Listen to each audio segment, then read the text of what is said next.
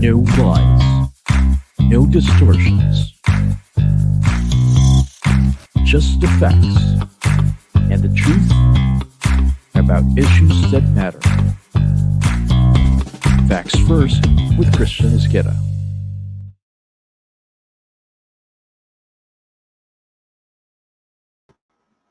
Sabi ko na nga ba wala ako eh. Ayan, nandyan ako. Good evening guys, welcome to tonight's episode of Facts First. Ako po si Christian Esguera, ang inyong host. So, start of the week, pack po yung ating programa ngayong gabi dahil tatlong major topics po yung pag-uusapan natin. Mamaya ko nababanggitin yung Siyempre, main, nakita nyo na sa teaser na pag-uusapan natin yung Senate investigation pagdating dun sa sobrang mahal na presyo ng sibuyas dito sa Pilipinas. At ang mukhang nadiin doon sa pagdinig sa Senado kanina ay Department of Agriculture. Ang tanong, sino ba head ng Department of Agriculture? Okay.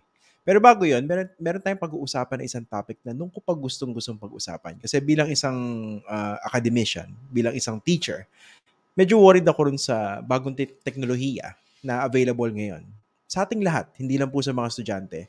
Ang tawag po dyan yung Chat GPT. So, nadidinig na natin to in certain circles. Pero gusto ko sana, bigyan natin to ng mas malalim na pansin. Kaya for this particular segment of our program tonight, meron po tayong inimbita na dati na po nating nag-guest. Isa po siyang data scientist. No? Ito po yung expertise niya. Pag-uusapan natin kung ano po itong Chat GPT. Okay? I'd like to welcome again to our program sa Facts First, si Mr. Dominic Ligot. Good evening, Doc. Doc, yung nickname niya, makakakala niyo medical doctor siya. Okay. Doc, hi, good evening. And hello to everyone, viewers and listeners. Nice to be back. Okay. Chat GPT. Ano ba to, Doc? Ano ba dapat nating malaman dito sa Chat GPT? Well, it's one of the latest trends in artificial intelligence. And actually, GPT, medyo technical yung meaning niya. No? It stands for Generative Pre-trained Transformer. So very masakit sa tenga. No? But ang basis nito is, to put it simply, they trained a model on gigabytes of text. So it can learn mga patterns from text. And then, of course, hindi naman to bago. Matagal na ginagawa yan. Pero I think the difference with this particular model, number one, it's very, very deep. Parang I heard it was about 175 billion patterns, 175 billion, pieces of information. And more importantly, trained din siya with the help of humans. So, di katulad dati yung mga traditional mga text model, purely technology lang. Kaya minsan wangi-wangi yung mga result ng mga chatbots. Ito, ginamit din nila yung human input. So, it was part of the training process. Kaya, grabe. When it was launched just a few months ago, super bilis ng adoption niya. Kasi literally, para kang kumakausap ng isang basically intelligent agent, an intelligent chatbot. You can ask it anything. You can ask it ask it to interpret code. You can ask it to create a song. You can ask it about research. Actually, yun nga yung I think yun yung lead in mo kanina as a teacher. Maraming nag-aalala about this technology kasi literally you can ask it to write anything, no? Like kunyari, As in anything? Anything. Give me an 800 word essay on charter change or something like that. Magsusulat siya. No? And I think yung unang labas ng Chat GPT dun sa mga I was one of the first adopters within the first 2 days. I was playing with it already.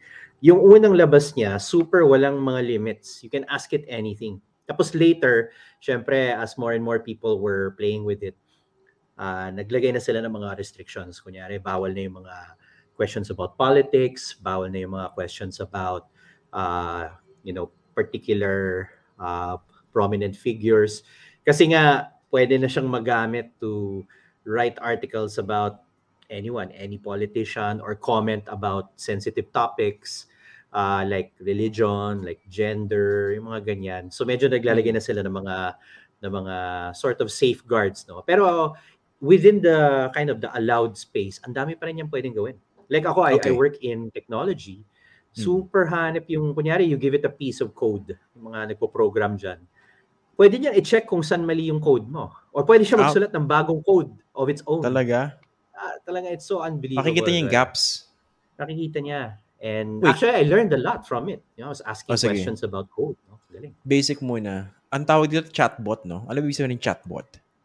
Well, it's an evolution of a basic chatbot. Kasi mga chatbots traditionally, it's based on parang a predetermined sequence of conversation. Kunyari, I want to Parang order ito a pizza. card, diba? Yung mga ganun. May Oo, sumasagot. parang gano'n. So gumagawa na sila na parang pag tumawag ka sa customer service hotline, 'di ba? That's a very very very crude version of a chatbot. Press 1 if you want credit cards, press 2 if you want savings accounts. So ang chatbot is a more conversational version of that. What would you like to do? Tapos may mga options. Etong GPT, parang in a conversation format. Pero yung pinaka source data niya, yung trained na model on 175 billion pieces of text. And I think yung groundbreaking sa kanya is parang tao na yung nagsusulat ng answer. Hindi mo na medyo Okay. ma-detect na robot siya or artificial. Okay, ang basic na isa pang natanong, no? How do you access this? May website, no? Yeah, the creator of it is called openai.com. You can sign up. Although ngayon yata may pila na. Dati anyone can come in. And it's Sinubukan ko free. kanina, may pila eh. Mahaba yung pila. Tapos even yung mga naka-sign up na, ang tagal bago mag-load. Kasi tell you what, naalala mo yung merong umiikot na graphic dati of how long certain technologies took before they had 1 million users. Parang yung radio took, I don't know, 20 years, TV took 10 years, ganyan. Facebook took 5 years. Itong Chat GPT reached 1 million users in 5 days. Ganun 5 siya days? in 5 days. Or Okay. thereabouts, no? It's the fastest adoption of any technology so far. Kasi nga matagal nang napag-uusapan yung AI eh. Kunyari naalala mo yung pinag-usapan natin yung mga deep fakes, 'di ba? Yung use of AI sa images, sa video. People didn't realize na yung text pala yung isa sa pinaka-importanting pwedeng gamitin ng tao. Kasi kunyari, isa nga yung potential technology na nasa-threaten na ng Chat GPT, yung search engine. Kasi kunyari sa Google, 'di ba, maghanap ka na pwede ka magtanong ng question sa search. Ibibigay niya yung mga search hits.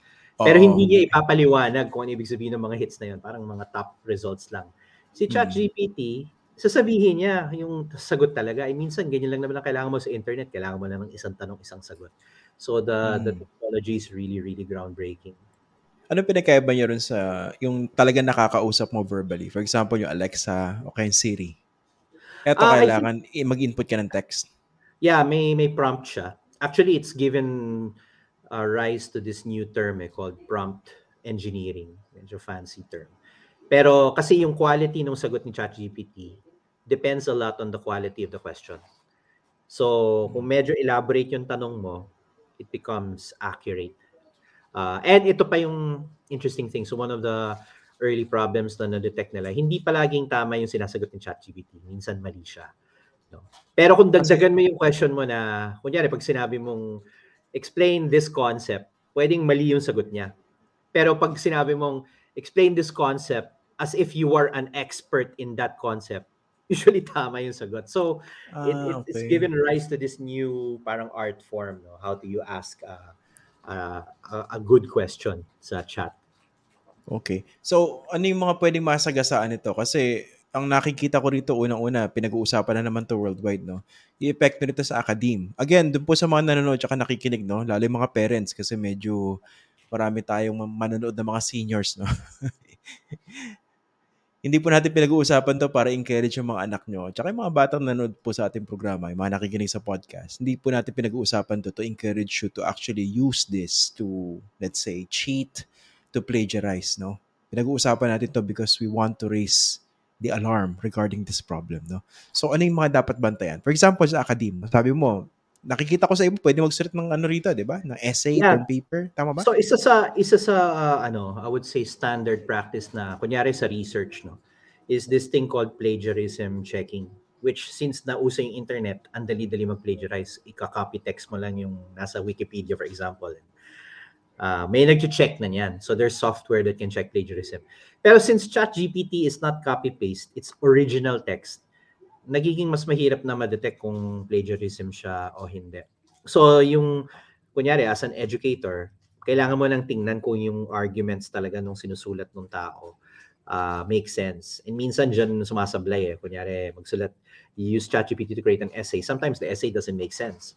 Pero yun din yung problema. If you're a student and nagmamadali ka, and by the way, wag na tayo maglokohan, no? There's a thriving underground industry sa mga term paper. Merong mga nagnenegosyo dyan, di ba?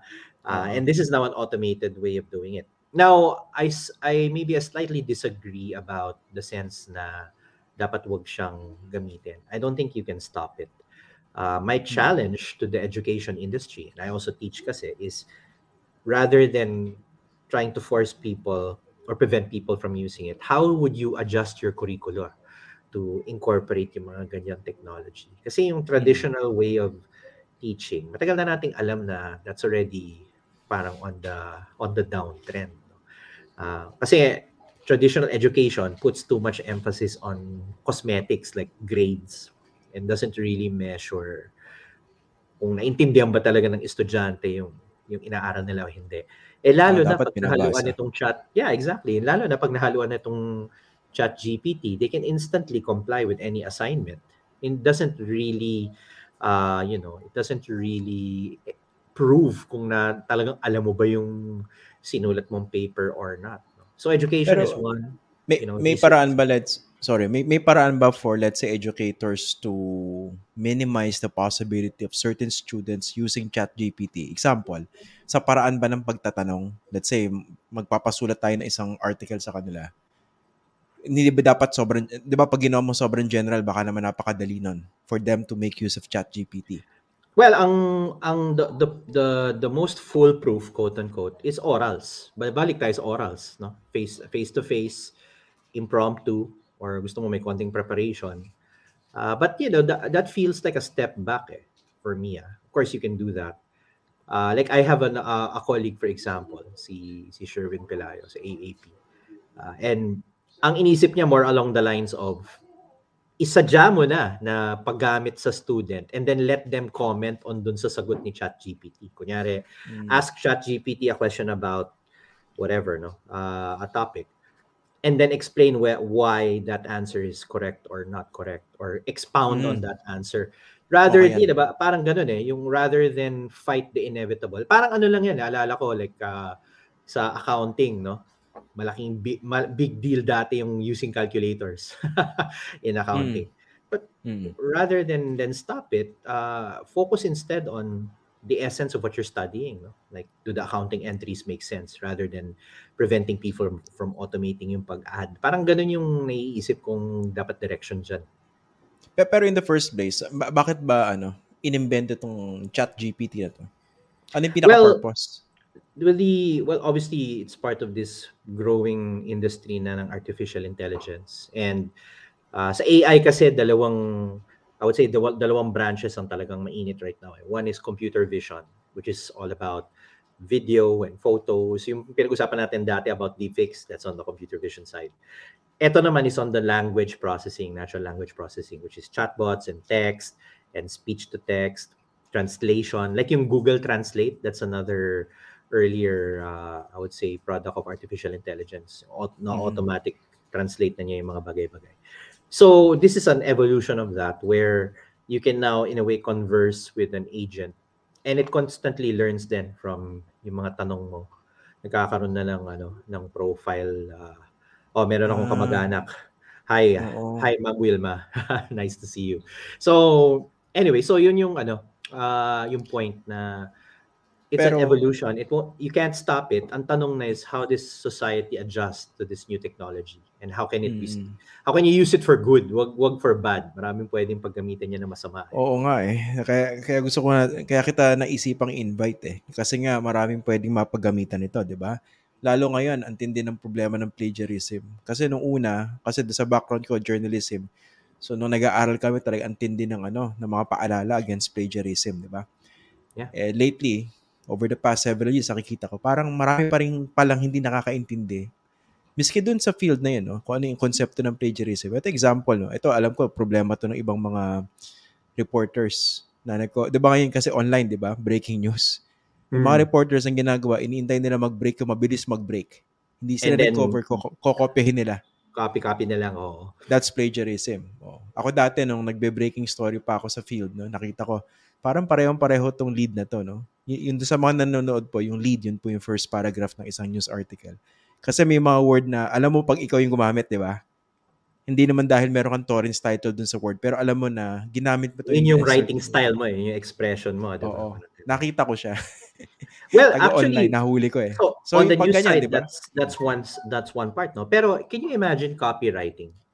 It's gonna be completely dead. Kasi yan ang cachet ng mga writers, di ba? If you're able to write very quickly, produce copy. So, on the one hand, yung breaking news is one thing. Paano yung mga columnists? Di ba? You don't need columnists anymore. You can just use Chat GPT to generate column. Yung isang colleague ko si Mon Ibrahim, no? He's a columnist for Manila Bulletin. Napag-usapan namin nung Pasko yan eh. Paano na to, Doc? Chat GPT, ganyan. Sabi ko, alam mo, Mon, unahan mo na. Why don't you write the first article na may Chat GPT? And that's what he did. No? You can dig it up sa Manila Bulletin. Sabi niya, this is what I think. And then I asked Chat GPT this. And then yung bottom half nung column niya, completely AI-driven na yung Accurate nakita. naman. Well, mukha naman maganda yung lumabas, no? Pero that's the downside eh. On the one hand, it's mabilis ka makaproduce ng copy, but then on the other hand, it can make lazy rin. Tsaka ito pa pala isang important part, no? Yung model na trinain for at least this version of ChatGPT, static.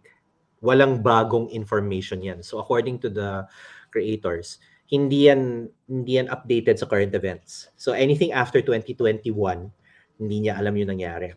So that's also a challenge for if you're relying on ChatGPT for an opinion on a certain topic that's still changing, baka outdated na yung concept by the time na nagsulat siya. But I heard the next version will be will incorporate live updates. Yun yung interesting at nakakatakot kasi evolving yung data niya. Pero nga kasi ang basic dito, yung issue ng originality, di ba? Yung copyright infringement, lahat yan, di ba? Pero sa akin, ultimately, it also has to involve yung self-respect mo, di ba? Kung matino ka naman tao, ba't ka naman magre-rely sa ganon, di ba? You can make use of this technology for certain research purposes, di ba? Pero kung siya yung gagawa ng trabaho for you, parang di ba, yung ginagawa ng iba, automatically pwede ka mag-generate ng news article using AI technology. Iba naman yung mismong boses, di ba? Kunwari ito, mag-deliver ka ng news, magbasa ka. Pwede mong gamitin artificial voice, di ba? Somebody used ChatGPT to write a skit, basically a script for a scene. And then they made it into a movie, a short film. Legit. Actually, let's go to the far end of possible bad uses. We talk a lot about this information, diba? So, can you use ChatGPT to write fake news? Certainly. Pwede ba? Gawa ka ng outline, bigay mo kay ChatGPT, write an 800-word article on this outline. Malalabas na siya. Oo. Sabi mo, Dominic Ligot was the president of the Philippines. Kaya nga yung mga restrictions biglang lumabas eh. Kasi I can say, give me a 500-word hit piece against Ian Esguerra. Against? So the early versions of it, lalabas siya. Of course, it could be completely inaccurate. Pero hindi naman yun yung importante eh. Kung nag-spread ka ng propaganda, it doesn't have to be true, or it can only be partly true. So, yun yung mga guardrails na instantly sinet up ng mga creators para hindi siya magamit doon. Pero minsan nakakalusot eh. Depende sa pag-phrase mo ng tanong eh. And that's why it's good, I guess, na people are using it. Pero I can bet the reason why ang daming gumagamit, people are trying to find parang creative ways to find ways around those guardrails. Tsaka, I think atat na yung mga tao to monetize it. That's also another, it's both good and bad. I think. Paano ba yung monetize to? Well, when you say tao, yung the people behind Chat GPT? Ay, hindi, mga users na. Sila, they users? just created the framework. So it's up to you as a user, how do you want to use it? For example, another colleague I met, they're building a business. They used to be in medical transcription, which is a whole lot of text. So ang dami nilang source data. what they're planning to do is to use Chat GPT to improve yung mga customer service processes nila. So basically incorporating na yung knowledge na yon plus yung chatbot into their process and lessen yung manual workaround. Like one challenge in transcription, for example, is mali-mali yung grammar, mali-mali Yes. yung Mali yung dinig or mali yung dinig. no? So you can get an imperfect transcript and let ChatGPT correct it. And the uptick in quality is massive. Rather than having a human check the grammar, if all of the salient facts naman nandun na, it's more of how it's written. Tapos minsan sa the people in medical field know this very well. May protocol yung pagsulat ng mga transcripts eh. You have to follow certain conventions and phrasing, parang journalists, no. ChatGPT will know that, no, by default. So sabihin mo, ito yung mga facts about the case, can you write it in this format following these guidelines? Pak, lalabas siya. So imagine mo, that's a massive business, you know. Edi useful din to sa mga kunwari law students, diba? Yung gumagawa sila ng parang yung case summary, diba? Pa nagre-review. Case summaries, pwede. Mga recitals, yeah, exactly. So these are benign, I would say productive uses of it. Pero can you imagine the number of people who kind of do it for a living? Wala nang trabaho yan. Or they have to reinvent themselves, diba? Doon ba talaga papunta yan? Tsaka ito, nabanggit mo yung transcription, no? Ano yan eh? Marami mga journalists yung inis dyan eh. Yung magko-cover ka naman napakahabang hearing, di ba? Iba tamad mag-transcribe, no? Ang nakita kong challenge dyan yung iba, di ba yung idiom? Idiom is an expression na unique to a language, di ba? To a culture. To a language, so to a situation. Oo, di ba minsan may mga idiomatic expressions sa American na parang pag Pinoy ka, ano ba ibig sabihin nun? In my neck of the woods, no? Ganun, di ba? Minsan, pag may gumamit na ng gano'n na in-interview, hindi mo gets, dapat anuhin mo, di ba? May nagsulat, I forgot the exact term. I was just listening to this podcast. Pero sabi niya, they write about this topic in the voice of Donald Trump. As if it was Donald Trump talking. And yun sinulat ni ChatGPT. So, talaga? Yung nuances, yung sinasabi mo earlier about expression, nakaka-capture nung capture ng model. And this is a very limited model pa at this point. It's limited, pero I think it's advanced enough to do a lot of things. Yung next version nito is like 1,000 times more complex with more data. And open source din yung technology that other people are making. Like, I'm not sure kung final na to or not, but I heard Microsoft was investing in OpenAI.com. No? And lalabanan? Ay, bibili no, niya. they're gonna own it. They're gonna own part of it. So, ma-incorporate na si ChatGPT sa emails, sa calendar. I guess they can think of so many things that you can do with it. Naalala mo yung MS Word noong unang panahon, merong paperclip na ang kulit-kulit. Tinatanong niya, are you writing a letter? These are the formats. And I think everyone hated it kasi it was more annoying and distracting than it was helpful. Can you imagine a ChatGPT powered version of that? Na hindi lang autocorrect, as in literally can help you optimize your manuscripts. It's a totally different ballgame na talaga itong technology na to. Okay. Promising, at the same time alarming. No? Maraming salamat, Doc Dominic Ligot, for explaining this very complicated topic again for all of us. I'm sure maraming natutunan yung mga tao. Nosebleed tong topic natin eh, pero medyo. But it's still emerging. Pero I'm happy na imagine nyo, we lived to see the day na itong sci-fi stuff. This was sci-fi a couple of years ago. Ngayon nakikita na natin in the kulang flesh. na lang yung Arnold Schwarzenegger, no? Yeah. Maybe, pwede mo tanungin yun eh. Write this article in the voice of the Terminator and may lalabas. Nakakatawa pero mamaya may Skynet na. No? Kaya may nag-comment dito, no? Nako, Skynet. Nakita ko nga yung Skynet eh.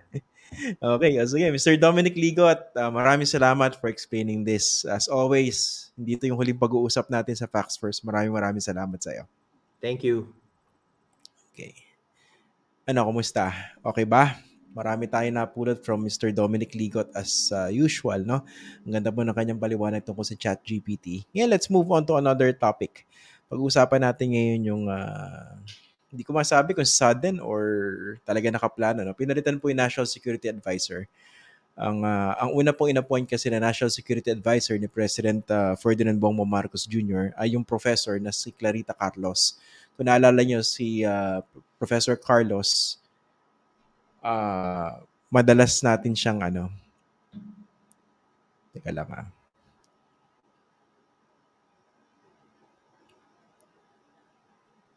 re-reshuffle tayo ng Actually, dapat third topic to eh. Akala ko hindi pa pwede si Senator JB. Pero available na raw siya. Okay, hintayin natin siya mag-online. Yung third topic natin kasi originally yung pagpapalit sa National Security Advisor. So pag-usapan muna natin yung crisis sa sibuyas. Yan, sibuyas topic muna tayo. Ayan. Professor De Castro, intay-intay muna tayong konti Dapat third Yan. Mag-online na raw si Senator JV. So pag-uusapan natin yung issue ng sibuyas. Okay? Sibuyas. Dahil po ang sibuyas napakamahal dito sa Pilipinas, no? Slightly bumaba pero during the holidays pumalo ng higit 700 pesos per kilo. Sibuyas, imagine nyo, no? Sibuyas.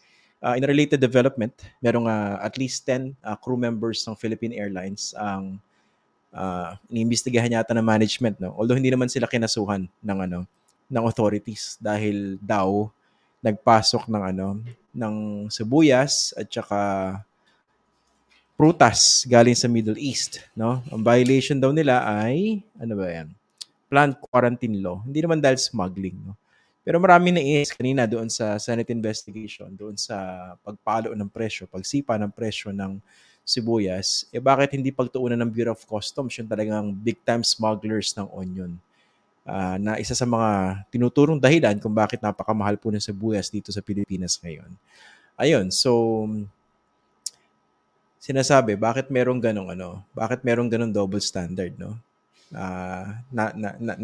Nalagyan ng focus itong nangyari doon sa crew members ng PAL, pero ano bang ginagawa ng gobyerno pagdating doon sa pagsipa ng presyo ng onions? At unang-una, bakit ba mahal, di ba? Kulang ba tayo sa supply? Mabagal ba importation ng ating Department of Agriculture?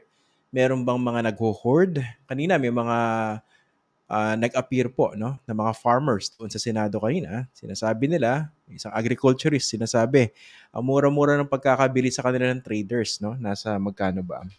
Yung presyo na binili sa kanila raw ay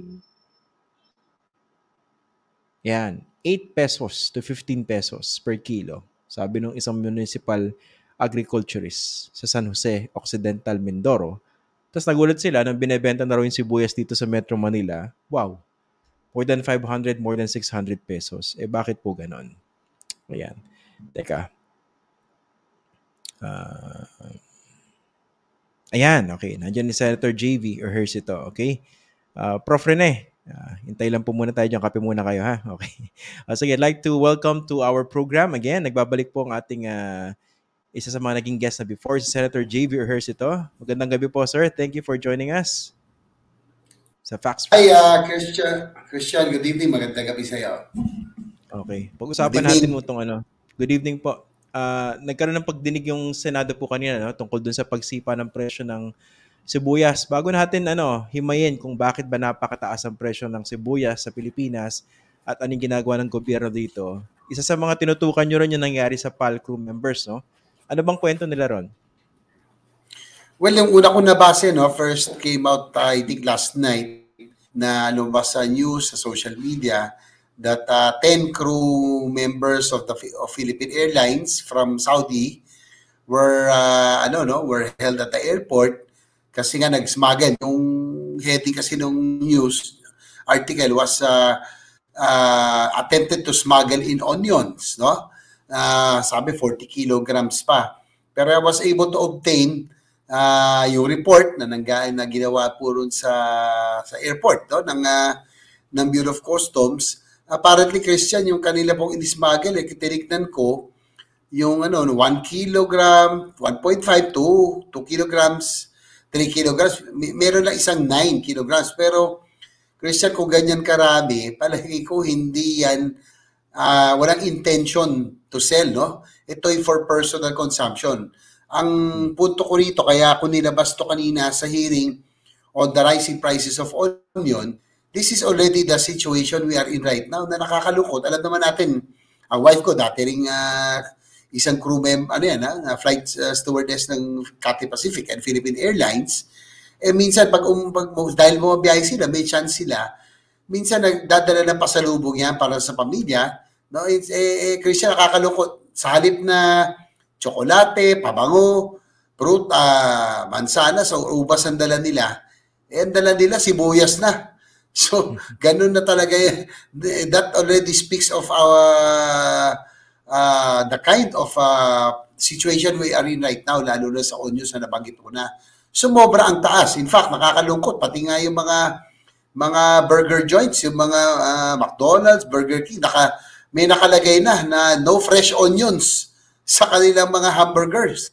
So, talagang malaking problema ito. I think a lot of things were discussed during the hearing na talaga nakakalungkot kasi hindi lang smuggling ang problema, Christian. No? I think marami dito mga middleman, mga traders that take advantage of our farmers. Sila po yung kumikita, sila po ang may kartel, sila po ang nagdidikta ng presyo para po tumaas yung kita nila habang sobra naman nila pinagsasabantalan ang ating po mga farmers. Okay, isa-isahin po natin yung issue, no? At teka, bago pala yan. Curious lang ako. Nung sinabon niyo, sinita niyo yung mga Bureau of Customs, no, ang nasabon dito kanina, no? Ano sabi nila dun sa regarding the PAL crew members? Well, ang sinasabi nila, wala daw declaration or permit from the Bureau of Quarantine or plants ba yun? Pero hindi yun kasi ang lumabas na, Christian, ay they were attempting to smuggle in onions. Yun po ang lumabas. At ang nakakalungkot dito talaga, Christian, they are now in danger of losing their jobs or being suspended. Kasi po, syempre, Philippine Airlines will now file administrative case against them or investigate kasi nga, naka-uniform sila. Nakakalungkot doon, Christian. Coming from an 8-hour flight, alam ko kung gano'n sobrang nakakapagod yung mga long-haul flights, no? Ganito pa nangyari. So, yun na sana naman, I hope Philippine Airlines wouldn't, dahil walang kasalanan itong crew, I think, yung mga inuwi po nila, really for personal consumption. And I would do the same. Sabi nga ni Idol Rafi Tulpo kanina, magkatabi kami, kahit man ako, mag-abroad, may chance ako mapunta ng grocery doon at mura ang sibuyas, mag-uwi din ako. No? So, buti pala yung dapat uwi ng sibuyas nung recent travel ko. Kaya violation daw plant quarantine law. Yes. At saka, Christian, ang sa akin. Nakakatawa, nakakainis. Oo. Ang sa akin, Christian, because I'm the author of the anti-agriculture smuggling law, no, which is one of the first laws that I was able to pass as a result of the rampant rice smuggling in 2015 naman, nagkahiring. Kaya naipasalamat na isulong natin yung anti-agriculture smuggling law. Kaya lang, ang intention ko as the principal author of this measure is to go after the big-time agricultural smugglers. Yung pang talagang container ang nilalabas, no? Ito yung pumapatay sa agricultural industry. Hindi po itong mga airline crew, no? Hindi yan ang ating intention. Our intention is really to go after and file economic sabotage to these big-time agricultural smugglers. Okay, nabanggit yung smuggling, no? Isa-isahin natin, kanina pinhapiawan nyo na, no? Ano ba yung, based sa pagdinig kanina, tsaka dun sa mga pagtatanong nyo, ano ba talaga yung dahilan kung bakit napakamahal ng presyo ng sibuyas sa Pilipinas? Is it smuggling? Mahina ba yung diskarte when it came to importation? Ano yung nakikita yung pinakadahilan?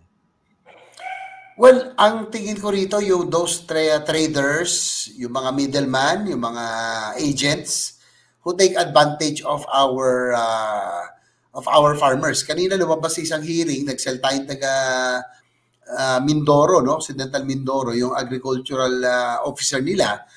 Christian, ang binibili pala ang pagbili ng mga traders, 3 layers daw yan ng agents, no? Bago pumunta sa buyer, bago pumunta sa logistics, sa truck forwarding.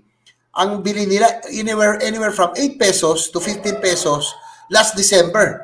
Tapos nung pinatungan hanggat umabot dito sa Metro Manila, nag-hoarding naman, no? Nagkaroon naman ng hoarding para tumaas ang presyo, ay umabang magkano nga yan? 500, 600 pesos. Imagine 8 pesos ang pagkakabili, ibinenta na 600 pesos. Grabe naman ito. Sobra na ang nakakaawa, no? Ang nagpagod dito, yung mga farmers, ang nagsasamantala o nagtitake advantage talaga are the traders, the cartels, and these hoarders. Ito kaya nga, Christian, akong bala ko ngayon, as a result of this hearing, I will file an amendment to my law, which is the anti-agricultural smuggling law, to include hoarding, profiteering, and also cartels. Dapat isama nito. At tas ano yung magiging parusa? Ano yung proposal niyo? Well, economic sabotage pa rin, no? Ang reason being, rational natin dyan, Christian, kasi pag bumaba ang kita ng ating mga farmers, pag ganyang binabarat ang presyo nila, syempre yung kanilang purchasing power, bababa rin. No? So, hindi sila makakabili ng kanilang mga gamit, mga at iba pa, pero kung maganda ang kita ng ani, maganda yung kita nila, they have more purchasing power, makakabili sila ng mga gamit ng anak nila, sa hardware, papaayos sila bahay nila, minsan may nagsasabog pa, bibili sila ng, magse-celebrate sila, kumbaga, yung ekonomiya natin tumatakbo kapag maganda ang takbo ng sektor ng agrikultura kasi ang mga magsasaka, pamilya nila, ay may purchasing power, umiikot ang pera, tumatakbo ang ekonomiya natin. Kaya, that's economic sabotage. So, yung mga hoarders, yung mga profiteers at mga cartel who take advantage of our poor farmers, dapat sila ay makasama rin at makasuhan ng economic sabotage. At present ba, Senator, hindi pa sila pwedeng habulin using that crime, economic sabotage? Kasi parang pretty obvious naman, no? Kung nabili mo ng 7 to 15 pesos sa farmers, sisipa ng up to more than 700 pesos per kilo. Garapal pa sa garapal yung nangyari, di ba? So obviously may ng abuso rito. Hindi pa ba natin pwedeng gamitin sa kanila yan? Well, I have to check on that, no, kung meron batas na pwedeng pagbasihan. Kaya nga as a result of this hearings, Christian, ay para hindi sabihin na tayo laging yung hearing ng hearing. Tulad nung nangyaring rampant rice smuggling, naipasa natin anti-agriculture smuggling law. And as a result of this hearing, I will now file an amendment to include all of these crimes, no, from profiteering, cartels, and itong hoarding. On the part of the DA officials na mga nakausap nyo kanina, may iba kayong mga colleagues talagang mukhang sila yung DNA, no? Yung DA. Ano yung mga nakita yung pagkukulang o yung hindi pa ginagawa para ma-address yung problem na to? Kasi powerful naman ng DA, ang government, di ba? Malaki ang kasalanan ng DA, no, kung bakit humina ang sektor agrikultura. In fact, Christian, two laws that I passed, no, yung anti-agriculture smuggling law and yung sugarcane Industry Development Act are all ang intention po nito is really to protect and strengthen the local industry, to protect the farmers and strengthen the local agricultural industry. Ang problema, mukhang ang Department of Agriculture and its attached agencies, after the passage of these laws, left and right ang issuance ng authorities to import. Kumbaga, naging legalized na yung smuggling sabi nga ni Senator Cynthia, dapat palitan ang pangalan ng Department of Agriculture, dapat ay Department of Importation.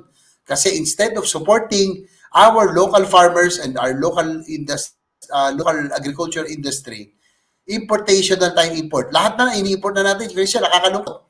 In the 70s or 80s, we were the ones teaching Thailand, Malaysia, Indonesia on the sector of agriculture. Sila natuto sa atin how to produce rice. Ngayon tayo na nag-i-import sa kanila. Sibuyas, bawang, asukal, lahat na ini-import. Even pampano, ini-import na natin. So, I guess the Department of Agriculture officials and its attached agencies, parang masyado naging depend sa importation because it's easier. Probably, mukhang talaga may kumikita rito sa importation. Kaya, talaga napabayaan na ang sektor ng agrikultura. Tama ba yung ang basa ko rito kasi parang napakasimple, no? Parang ginigisa sa sariling mantika yung mga, ito, in particular onion farmers, no? Binarat sila sa pagbili sa kanila ng sibuyas, pinatungan ng katakot-takot ng traders, binenta ng mas mahal, hinord pagdating sa Metro Manila, I suppose. In response, ang gagawin ng gobyerno mag-i-import. At pa nag-import, paano nilang mababawi yung nawala sa kanila? Tama ba? Tama, ang nakakalungkot dito, Christian, yung mag-import hindi naman masama kung talagang it will just stabilize the price at kung meron talagang shortage, no? Dapat may estimate naman yan kung ilang tons ang kinakailangang import. Ang problema, sinosobrahan lagi. Madalas, more than double, triple, even more yung binibigay na import permit. Kaya talaga naman, bumabagsak ang presyo ng mga agriculture products, in this case, yung sibuyas. At ang masama pa, Christian, another point is that the DA issues the permit just when it's harvest season. Di ba? Kung kailan babawi na ang mga farmers doon sa kanilang puhunan, sa kanilang mga nalugi doon, doon pa mag-i-issue ng import permit, di babagsak na naman ang presyo ng kanilang produkto. No? Ang nakakalungkot, Christian. Tama. In fact, itong January, na supposedly, ang projection ng mga farmers, babawi sila, may 3 farmers ang nag-suicide. Nakakalungkot. Diyan po sa Pangasinan yata sa Mayambang, no? Dahil nga alam mo Christian, nangungutang sila dito Nangangapita lang mga yan, umutang sa bangko. Akala nila dahil makakabawi na sila, makakabayad na sila sa utang, nagbigay ng import permit ang DA, bagsak ang presyo, kaya ayun, hindi nila alam anong gagawin. Ayun, 3 ang nagpakamatay sa mga magsasaka natin, which is really very, very sad. Nakakalungkot talaga. Ano sabi po ng DA? Ang isang narinig kanina, yung originally yata 20,000 metric tons yung plano nilang import, no? So, nung napagalitan niya yata ng mga senador, binaba na raw ba? Ganun ba yung nangyari? 5,000 ang kanilang commitment ay 5,000 metric tons na ng kanilang import para naman ma-protection na yung ating mga farmers. Pero but so, yan, sana, diba natatansya naman yan? Di ba natatansya naman yan? Kasi isa sa mga punto ng kanina, hindi nyo ba naplano ng maaga yan? Exactly. Talagang poor planning or poor estimate or if not, talagang siguro mas malaki ang kita sa importers. May kumikita dito, kaya gano'n na lang. Hindi na sa sibuyas. Sa asukal, may problema rin tayo sa sugar. My mother hails from Negros. For a fact that the SRA and yung mga ibang co-ops yan, issue ganun din. Left and right ang issuance or pagbigay nila ng authority to import. Mukhang I think has become very profitable for some DA officials and agencies, kaya talagang masyado na naging dependent sila sa importation.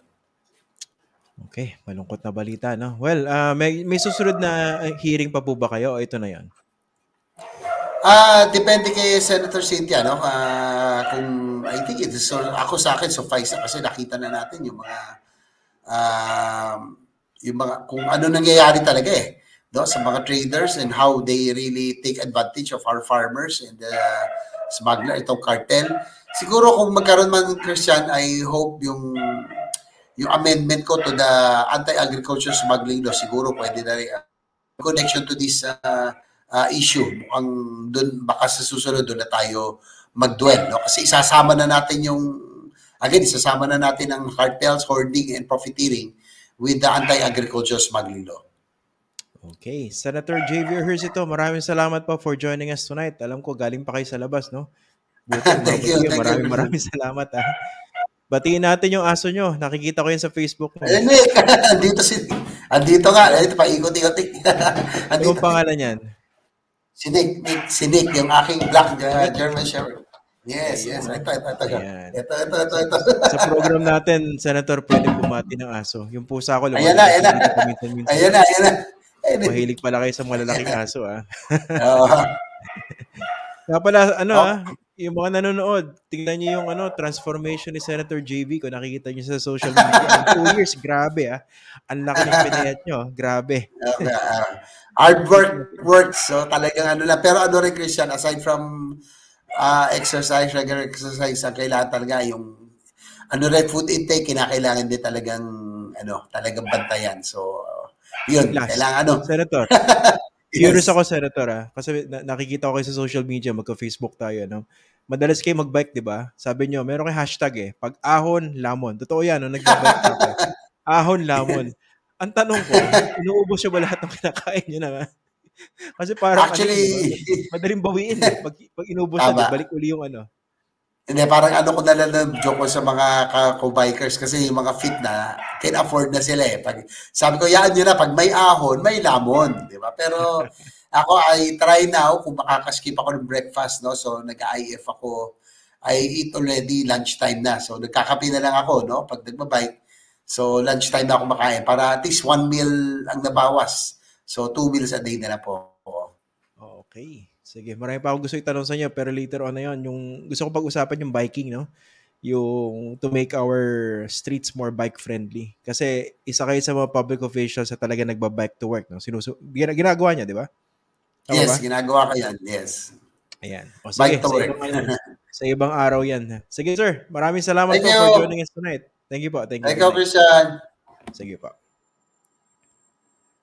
Ayan, Senator JV, no? Tingnan yung transformation. Sa program natin kasi medyo informal to, no? Kung nung sa ANC ko siya in-interview, hindi pwedeng bumati yung aso. Anyway, pinapagaan ko lang yung pakaramdam nyo kasi nakakagigil yung issue ng sibuyas, no? Mamaya may sasabihin akong, kaunti, after nung third interview natin. We have a packed program nga ngayong gabi, no? May sasalita ako ng content tungkol dyan sa sibuyas na yan kasi nakakagigil yan, eh, no? Mahilig pa naman ako sa sibuyas, lalo yung caramelized onion sa ating burger. Okay, I'd like to introduce our third guest. Pag-usapan natin yung pagkakatanggal doon sa National Security Advisor, yung unang appointee ni President Bongbong Marcos na si Professor Clarita Carlos. Kaya naman siya in-appoint June 30, okay, mga 6 months, no? More or less. Bigla siyang pinalitan. Ang pinalit sa kanya, yung dating official ng Duterte administration, dating DILG Secretary, at ngayon ay National Security Advisor na si former military general, si Eduardo Año. So, makakausap natin ngayong gabi ang isang security analyst. Dati rin siyang naging consultant sa National Security Council. I'd like to welcome again to our program si Professor Renato De Castro. Isa po siyang professor ng International Studies sa De La Salle University. At higit po dyan, pag tinignan niyo kanyang body of work, siya po ay isang security analyst. Magandang gabi po. Magandang gabi, Christian. Nice to see you again. Kamusta ka na? Ito, okay naman po. Nagbago ko ng set eh. Para medyo cute naman ng konti. No, sir. Ano bang basa niyo rito? Bakit biglang pinalitan si Clarita Carlos? Naglabas lang kanina siya ng statement na she was not replaced. She voluntarily decided to transfer. Okay. Pero to Congress. That's should, according should to we her. accept that in face value? Well, that's what she said. Probably she felt na she's not anymore useful in the National Security Council. Pero kayo, anong basa niya? Well, I think she found the condition in the National Security Council not conducive to her as an academic. Kasi very challenging din. Well, I've worked, I do consultancy in government. I work as a consultant in the National Security Council. And I also do teaching in some government agencies. You have to be very, it's a different environment. Being an academic is, of course, very challenging in a bureaucratic setting. Kasi iba yung context niyan eh. Number one, iba yung objectives mo. As an academic, we're both academics. We're also teaching in USD. We're supposed to, our goal is to determine what we call the abstract notion of the truth, like a journalist. That's not the way government operates. Government operates in terms, of course, policy and, of course, accountability. No? So they're not concerned about academic issues. They're concerned about what is useful for us. Supposed to be academics, they are in the ivory tower. When you're in government, policy has to do with, what is to be done given this problem. You're not anymore concerned about explanation, prediction. You're concerned on a day-to-day basis. Then suddenly somebody will tell you, let's try to explain everything. Let's use certain academic tools, syllabus, so forth, so on. So you'll be sounding like a voice in the wilderness. So I've been, done consultancy in a number of governments. So I find it necessarily, really, the important thing is you have to adjust. We Pero have a nga, number sir. of successful academics who also became successful government officials. Like, for example, my model here, of course, is Henry Kissinger. Yun nga. So, you know, Magbabanggit sana ako ng mga ganun, di ba? Kunwari, in a more recent example, yung sina Condoleezza Rice, no? Mga yeah, academic din naman yan. Tapos, they did they know how fairly to well sa adjust. government. Yun ba ang reason Uh-huh. dito in the case of Clarita Carlos? O baka naman we're not seeing something, or we refuse to see something else? Well, of course, she ruffles some feathers, like, of course, in certain appointees niya that became very controversial. Sino ba? I won't have to mention their name. One of them, of course, eventually was not appointed, primarily Wait, okay. because Alam ko na. Okay. the military, the foreign service, and the intelligence agency raised hell about this person's appointment. No question regarding his, his loyalty or what's basically he's been doing with the government, confidential information. With the foreign government, ito ba yan? Yeah, supposed to be, the fact that he Kasi, studied in another country. kasi I won't may have to lumabas na mention parang, names. parang lumabas siya, nag-spill over in public. It came out on the newspaper, and eventually he decided not to. He was not appointed. That's what I heard. Pero yun nga, So, sinasabi na iba, how does this reflect on the Marcos administration? Para bang hindi pa tumatagal ng isang taon, yung mga certain officials talagang pinalitan na. yeah, weeding out process. Probably this administration realized that they're not, hindi sila nag-fit dun sa agenda of this government. So they have to be replaced. Pag ganun, ano ang agenda ng government? Kasi may mga nakakausap ako na sinasabi nila, syempre wala namang perfect appointee, no? Sinasabi nila yung mga pros and cons dun sa pagkaka-appoint ni Clarita Carlos. So, ayoko muna pag-usapan yung cons, no? Pero dun sa pros, sinasabi nila, at least hindi siya mukhang hindi siya mukhang sunod-sunuran. That she spoke her mind. For instance, on the issue of red baiting before, no? Sinabi niya, counterproductive. So, that was a welcome statement coming from the National Security Advisor. But sa tingin niyo ba, mukhang yung mga ganong statement somehow didn't sit well with the supposed hawks in the administration? Those, especially those who, carry overs from the previous administration, who were really dead set on trying to maintain a sustained campaign against supposed to be the communist insurgency, to end the communist insurgency. So for them, this is not something useful to their agenda, to end the communist insurgency by appearing dovish, given the fact that, they have been sustained by, the momentum of the previous administration. So, I've heard that story. Pero gaano ba talaga ka-importante yung posisyon ng National Security Advisor? Well, kasi iba yung structure natin eh. Let's go to the origin of the national security system. No, it originated in the United States. No, in fact, in the case of the United States, it's legislated. They have the National Security Act of 1947. The system of the National Security Council is based on the notion of a war cabinet. So they're supposed to give advice to the president. It was patterned after the British War Cabinet. When the Cold War began in the 1940s, Congress decided to follow the pattern.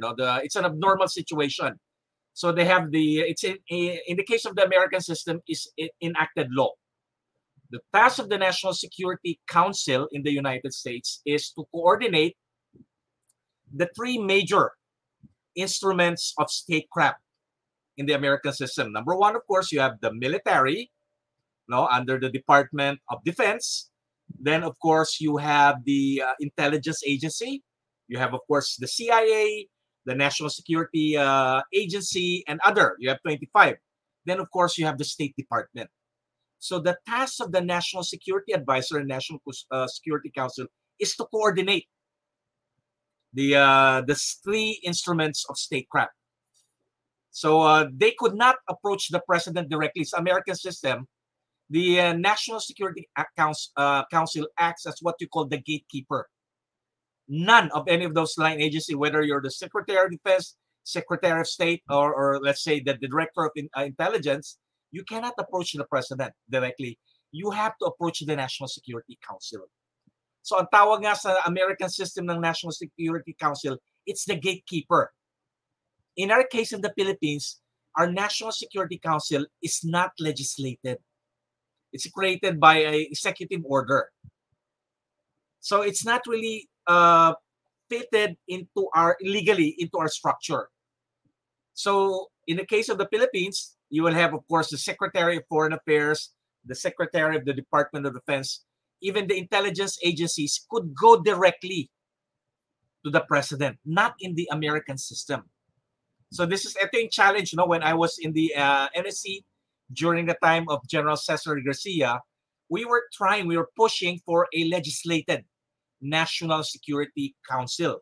That's the task, no? Isa pang task ng National Security Council, again, this is based on the American system, is to come out with the national security policy, which talks about ano ba yung situation sa buong mundo. Then, of course, you have to come out with the national security strategy that will become the basis, for example, the national military strategy. So the National Security Council acts as, number one, gatekeeper, and number two, it's supposed to coordinate, to impose what we might consider the presidential agenda on these line agencies. We don't have that system here. We just have a National Security Council that is simply, as the term implies, providing just advice to the president.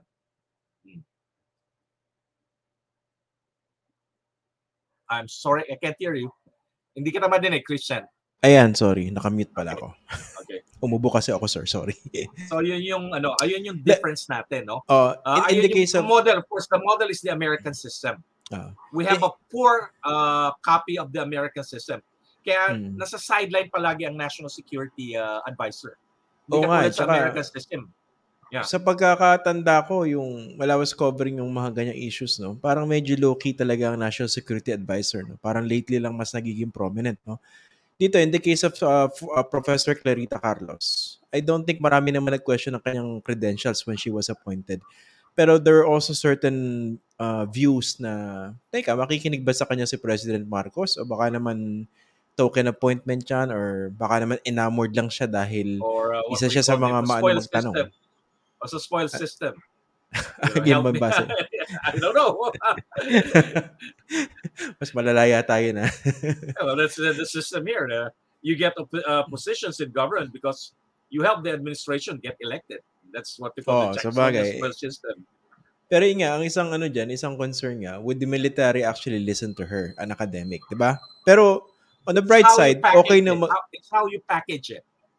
At saka importanteng civilian yung nakaupo, di ba? Civilian. Saka of course, again, the military, the intelligence agency have a different mindset. Sa lalangan ng security, Cristiano, this is what I teach, security studies, always worst case scenario ang tingin mo.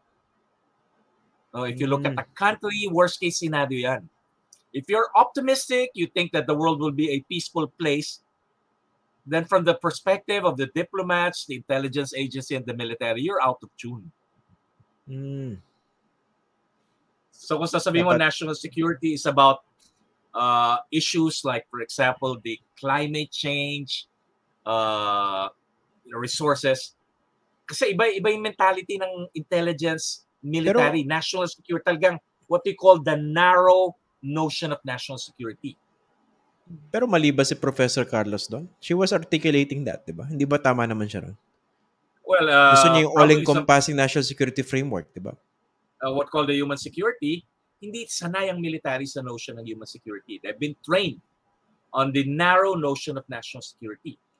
You always look at, if you have deal with another country, always worst case scenario yan. Eto, that's yung bias ng security studies, especially when you talk about the narrow tradition, ayun din yung bias ng mga security agencies. Okay. Anong basa nyo rito sa pag-appoint naman kay former General Eduardo Año? Kasi ang sinasabi ng iba, dapat maganda nga yung appointment ni Clarita Carlos dahil civilian siya, di ba? Ngayon, dating militar uli yung nasa NSA.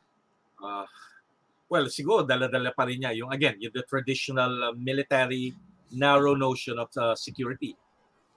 You always have to be very suspicious. You always have to think in terms of the worst case scenario. No, and ang focus mo palagi is what you call the traditional security threat, which is of course another state. No, hindi ka nag-aano diyan ng climate change, no, tinatawag mong widening the issue of security kasi again, you clash with what you call the organizational culture, organizational view ng mga agencies na to. Although to be fair, no, yung nagtanong-tanong ako before sa previous administration, they had good feedbacks regarding Secretary Anyo, no. Very professional daw, especially in that position yung DILG. No, kasi napakadali i-politicize niyan eh. Kaya takot sa kanya yung mga mayor, no? Kasi lang, wala siyang ambisyon na tumakbo whatsoever. Before he became the chief of staff, he was of course the head of ISAP, Intelligence Service, Armed Forces of the Philippines. So yeah, they think this actually is an improvement in terms of the appointment, given the national security issues that we have now. Well, appointing someone like Anyo, something to be tested again.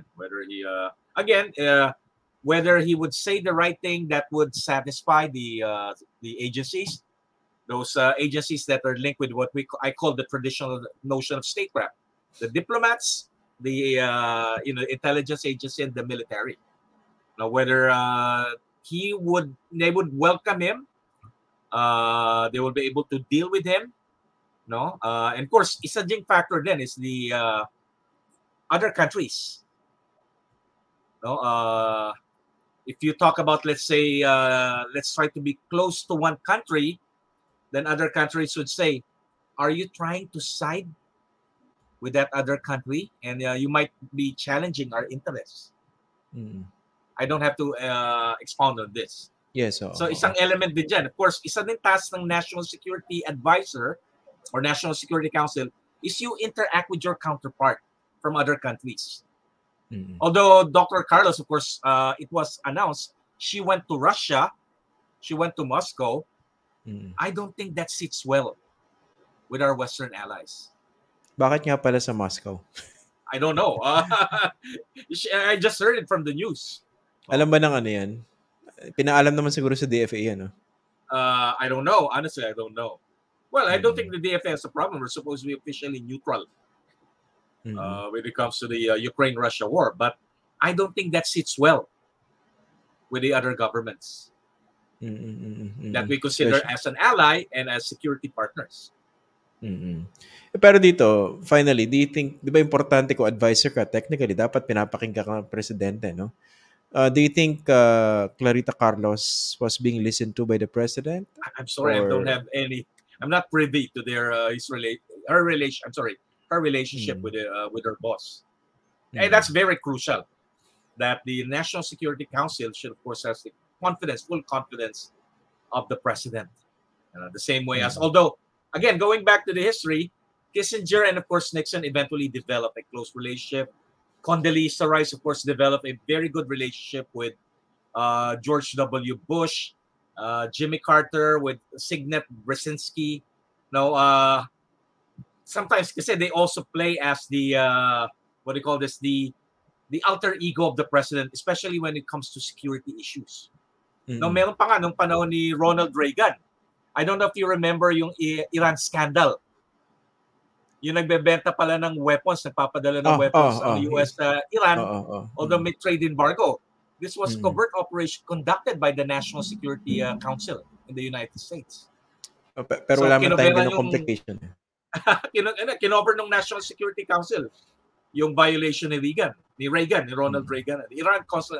I'm old enough to remember. I'm already 60. I'm already a mature senior academic given my age. So, I could still remember what happened, what transpired in the 80s. No? Okay, sige. Maraming salamat, Professor Renato De Castro, for... Hindi ko Christian, pareho pala tayong cat person. Ganun ba? Oo, okay. Lalo na yung kulig mo sa De La Salle University. Dito, kasama ko yung pusa ko ngayon. Gusto mong sige, patingin. Patingin ang pusa nyo. Oo. Kailangan makita natin ang pusa niya. Mahal na mahal yan ng kulig mo sa UST. Okay, oh. Ano yan, yung asawa Wala. po kasi ni Professor De Castro ay co-faculty ko po sa UST. Nasa na? Ayan, ginising Wow! ko eh. Ginising ko eh. Wow! Ano pong Yeah. pangalan? Buster. Buster? Oo, Buster. Kasama ko to pag Lalaki, no? nagtuturo ko eh. Lalaki. Pag nagtuturo. Dating lalaki. Dating Hi, lalaki. Buster. Oo. Oh, Nice inaantok to eh. meet Sige. you. Oo. Okay.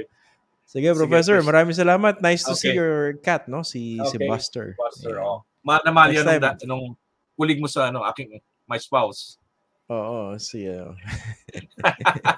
Ma'am De Castro. Okay. Pareho namin, mahal yan. Oo. Sige, sir. Maraming salamat Okay. po for joining us. No, Thank you. one time, Po. pakita mo yung, yung pussycat mo. Nasa labas Malayo. eh. Nasa Nasa labas labas. po. Oo, Ito, nilock sa out kwarto ko pa muna. namin natutulog. Sa kama Oo. namin, pag bago kami, Baka kasi tumalon-talon eh. Kaya, nag-ingat muna ako. Sige. Okay, nice to Okay. see you again, Christian. Sir, And maraming salamat. Nice to see you again. Okay. Thank you. Thank you po. Thank you, sir.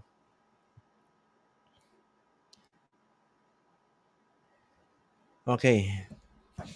Siksik yung program natin, no? Bago yan, meron tayong Kanina lang iniisip ko kasi, no? Kung minonitor niyo po yung hearing kanina sa Senado tungkol doon sa Sibuyas crisis, nadidiin doon yung DA, no? Isa sa mga issues dyan, o anong ginagawa niyo rin sa mga nag-hoard, anong ginagawa niyo rin sa mga traders sa abusado. Siyempre, kasama sa mga nadiin doon yung Bureau of Customs in terms of smuggling. Tapos, nandun din yung issue ng mag-i-import kayo ngayon, paano? Kung mag-harvest na yung mga farmers, naluging na sila, di ba? Pagpasok ng inangkat na sibuyas, babagsak yung presyo, matatalo sila. Paano nang babawiin yung mga talo nila, no? So, kaya sabi ko kanina, para kang ginigisa sa sariling mantika dito. So, kanina, maraming mga senador yung direksyon ng kanilang pagtatanong, talagang nadidiin yung Department of Agriculture. Ito, isa lang itatanong ko sa inyo, pabaon. Sino po ba ang tagapamuno ng Department of Agriculture? Ayun. So, dapat tanongin din nila yun. Okay? So, bago po tayo magtapos, I'd like to greet a very special viewer of ours, no? Gusto ko pong batiin si Ma'am Odette Bautista. Ayan. Nakuha ko po yung pangalan niya from JC Bautista. Yan, kasama ko po siya before sa Varsitarian, and then we bumped into each other last Saturday dahil nagkaroon po kami ng 95th anniversary. Varsitarian, ito po yung official school paper ng University of Santo Tomas. At nabanggit nga niya na madalas daw po kayong manood. Ayan. Kaya binabati ko po kayo, Ma'am Odette Bautista, at maraming salamat po sa inyong panonood. Okay. Sino pa ba nagpapabati dyan? Ako, kayo may nagbabanggit dito ng William Sonder. Okay. Kilala ko yun Okay. Sige. Maraming salamat po sa inyo sa inyong pakikinig at panonood sa ating programa ngayon. And see you again on Wednesday. Medyo naging siksik po yung programa natin ngayon dahil marami po tayong mga gustong itackle, no? Pero sana nga, huwag niyo kalimutan kasi hindi lang porky kumbaga in the news yung mga certain issues, tsaka lang kayo makikilahok sa discussion. So dapat babantayin niyo pa rin miski hindi niyo siya masyado nababasa sa balita o napapanood, no? Kaya ako napansin yung Chat GPT no ko pa siya gustong pag-usapan, kaya kahit wala siya sa balita, talaga ipinasok ko rito kasi dapat hindi lang tayo driven by news events, no? Dapat importante tingnan natin ano ba yung mga bagay na consequential sa ating lipunan na makakaapekto sa bawat isa sa atin. Okay? Maraming salamat po for joining us tonight, and ayun, nag-hold po. Ginagamit lang natin dito mobile phone connection kasi Sky Cable failed me. Yan. Hindi po naikabit kanina. Nagpapalipat tayo ng connection. Mahirap silang kausap. Anyway, maraming salamat po sa inyo, and kita-kita po tayo sa next episode. Yung mga nakikinig sa podcast, thank you po. See you again on our next episode on Wednesday.